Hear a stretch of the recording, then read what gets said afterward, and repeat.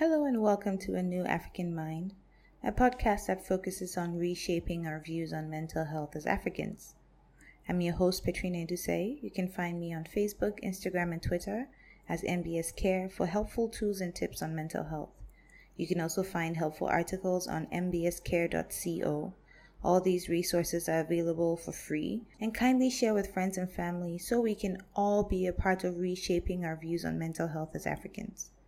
Today we're going to be talking about attachment and attachment styles. If this is a concept that you're familiar with, I'm going to share more information about it. If this is a concept that is new to you, I think this is a very interesting topic. I think I say this about almost every topic anyway. They're all interesting. Mental health is interesting.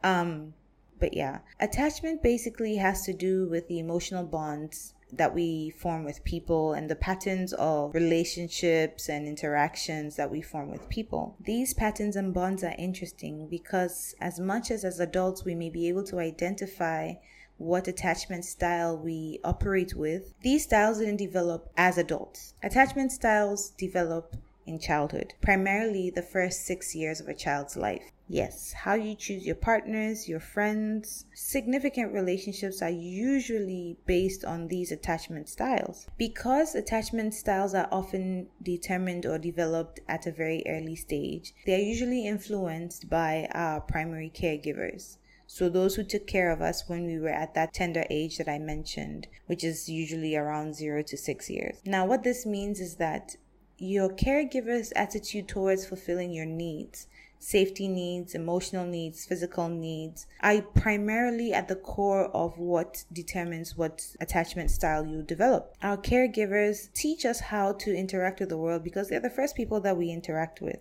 right? They're the first people that we learn the impact of a smile with, the impact of raising your voice, the impact of touch.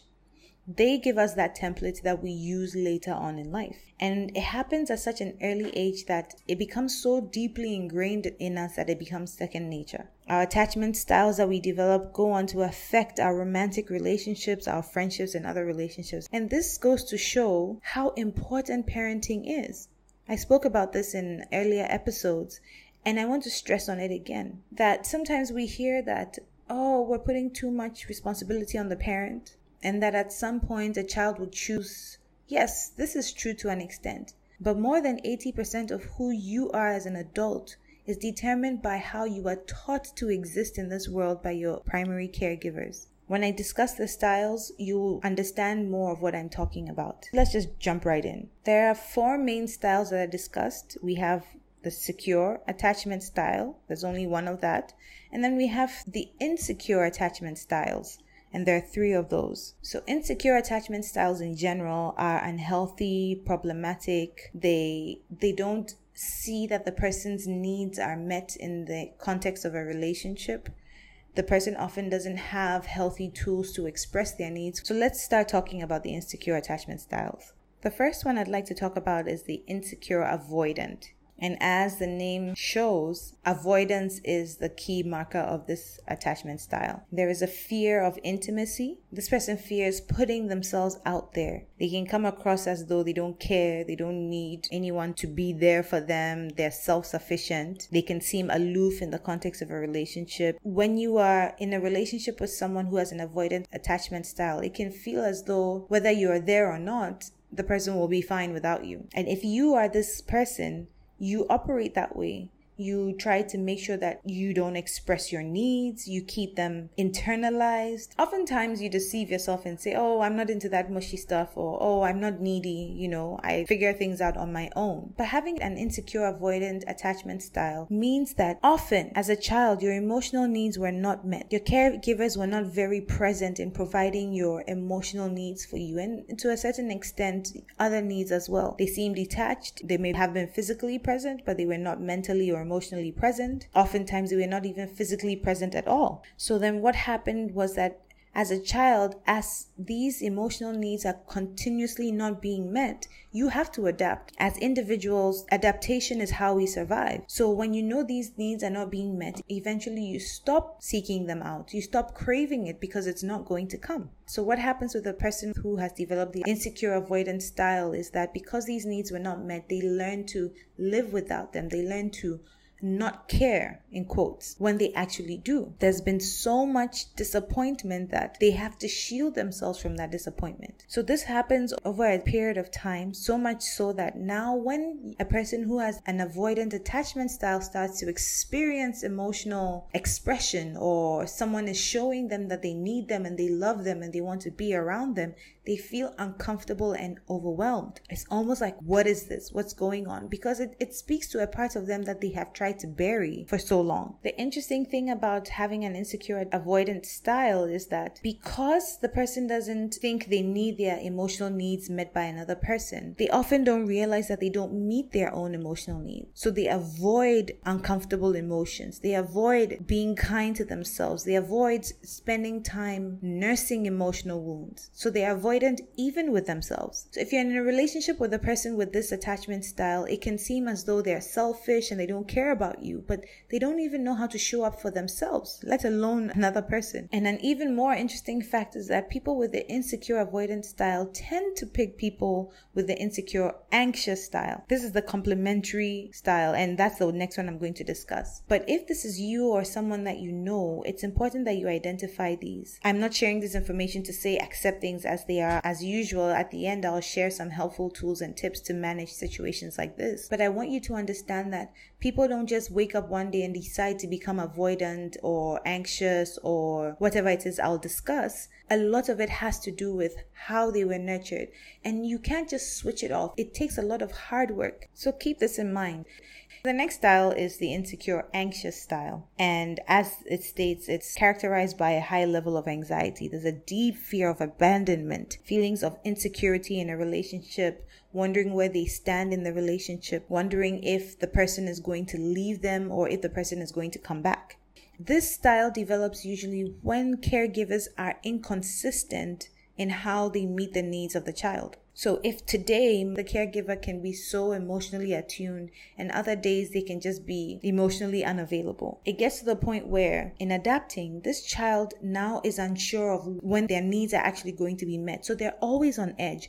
They don't know when affection is going to be removed. That inconsistency keeps them on edge about love and care, and there's a fear of when it may be taken away. So because of that, this child attempts so much to hold on to this love and affection when the child has it. It's like, let me get it while I can. Let me hold on for as long as I can because I don't know when it will be taken away. I don't know when mommy or daddy will just leave. For a lot of us, we experience this as children. Oh, go and wear your shoes and come. You go and wear your shoes and you come back and the parent is gone. And other times, go and wear your shoes and come, and you come back and the parent is there. So you are never really sure of what the outcome will be. And that breeds a lot of anxiety and fear and insecurity.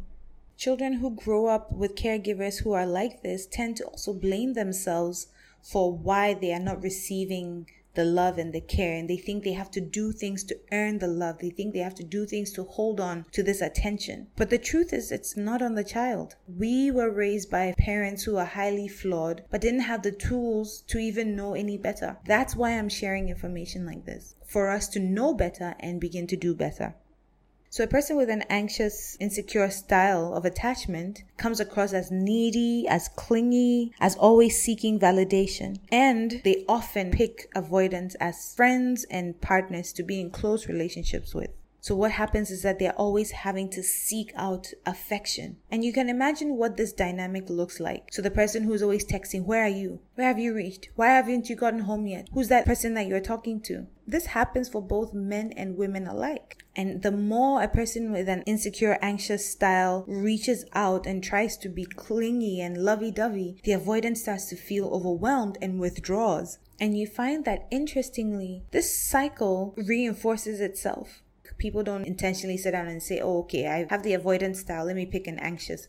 Naturally, the person with an avoidant attachment style, it gravitates towards a person with the anxious style because that person will do all the work. The person with the insecure, anxious attachment style is likely to be the one to do all the emotional heavy lifting and the I love yous and the writing nice things and the show of affection. So it takes the responsibility away from the person with the insecure, avoidant style. But then when that happens, the person with the anxious attachment style feels as though they are not loved, feels as though affection is being taken away, and so they have to work hard for it. And then the avoidant person, in as much as they gravitate towards the person who does more of the work, they also feel overwhelmed because it's like, what? You are smothering me. This is too much. The last insecure style is often called the disorganized style, but I prefer the other term, which is the anxious avoidant, which means it's a combination of both. So the person reacts and interacts based on both the anxious and the avoidant. There's a fear of affection and a craving for it at the same time. This often happens when the caregiver is both the source of hostility and affection. What this ultimately means is if a person grows up in an emotionally abusive environment, the person that they look to as their caregiver provides hostility, but also provides some level of care. And it can be confusing how to show up in a situation like this. Children who grow up in abusive homes have to try and anticipate what they're going to get. So they have to develop tools to adapt to both ways of being. There's a lot of instability in relationships like that. Interestingly, with this style, because there's versatility in the way they interact and the way they relate to those who are close to them, you can find somebody with the anxious, avoidant, insecure style, choosing to partner with someone with the anxious style, someone with the avoidant style, someone with anxious, avoidant, and in rare occasions, someone with a secure style, which is the last one I'm going to discuss. So with the anxious avoidance style, we see examples of that where today there is passionate fighting and anger. And then on other days, it's like this person is just so loving and kind. And then other days, the person just wants to be left alone because this is a pattern. This is what their caregiver taught them at a very early stage in life that has become so deeply ingrained that that's how they know how to exist in the world. It has served as the foundation for how to relate. And when you're bringing a house down, it's easier to knock down the visible parts. But when it comes to destroying a house completely, the foundation is the hardest to destroy because you have to dig deep and excavate. And it's the same thing in this case. That when it comes to these things, sometimes we think, oh, you should just change. You should know better.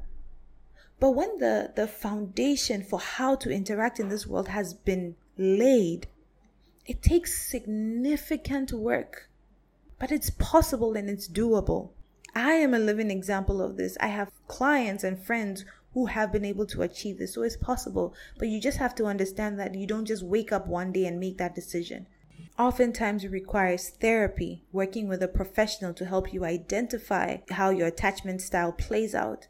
I know a few people who have read resources, spoken to friends and family, and gradually worked through it. But it takes intentionality. It doesn't matter how much you love a person. That statement, love is never enough, is very true.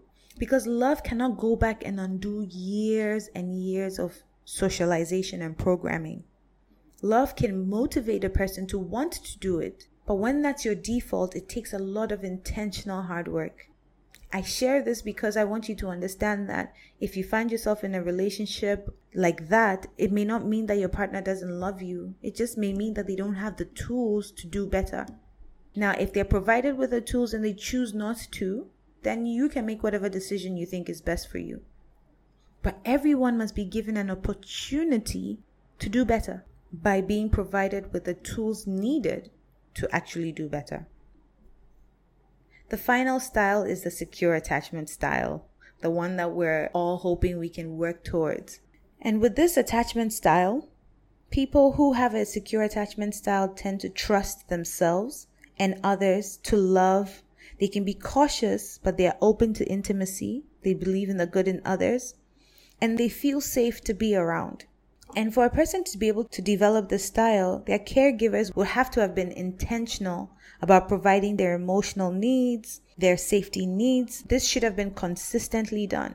And consistent doesn't mean that perfect every single time, but for the most part, the child is able to count on the fact that my caregiver, my parent, my aunt, my uncle, my grandmother, whoever it is, will show up for me. And sometimes it doesn't happen with a parent, but there's a caregiver like a nanny or a house help or a cousin who is there, who provides them with this. But a child can have avoidant parents, but then they'll have other caregivers who are so present with them that they can go on to develop a secure attachment style. So if you plan on having children or you have kids, this is how you can help them to develop secure attachment styles. Be consistent in providing their emotional needs as well as other needs. But you see, you can only do this if you know how to do it for yourself first. That's why it's important to do the work on yourself before you attempt to do it with your kids. People with secure attachment styles often prefer and gravitate towards people with secure attachment styles as well.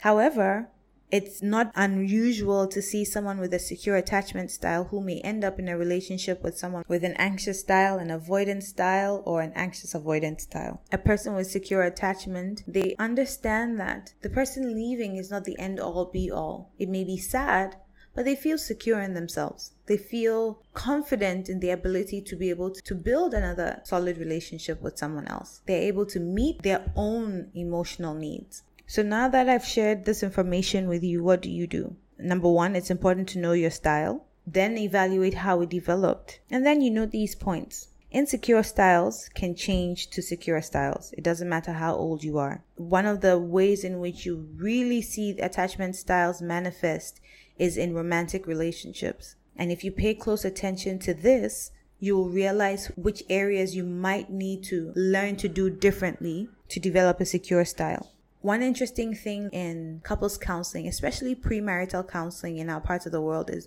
the focus is always on the religious aspect, right? But very little work is done around exploring each partner's background, what it was like growing up, because ultimately that's what you'll see play out in the marriage. And whenever I do couples counseling, this is something that in the first few sessions, we have to explore what the relational climate was like for each party growing up. So you start with the know thyself, and then you pick up the tools. So I've mentioned therapy, self-reflection, introspection, hard work, self-regulation, because sometimes you want to lash out, sometimes you want to withdraw, sometimes you want the person to go above and beyond what is possible for them to show that they love you and they care about you.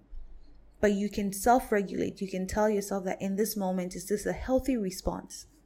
And learn healthy alternatives. You can be intentional in choosing a partner. So you may even realize that I have this style, I'm working on it. I'm not where I want to be, but in your partner selection, you can be very intentional. Because if you are struggling with the anxious attachment style or anxious avoidant, it would be pretty unhealthy to pick someone that makes it very difficult for you to do the work, unless that person is also doing the work.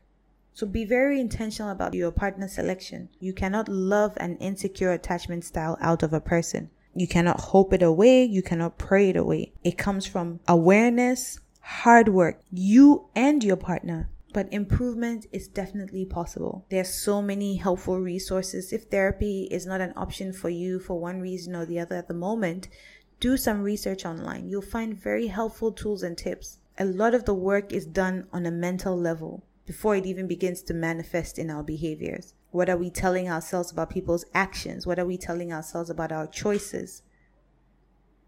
Where are we seeking validation? Why am I running away from affection? Why am I struggling to self-regulate? In what ways does my partner remind me of someone from my childhood, if I have any memory of this?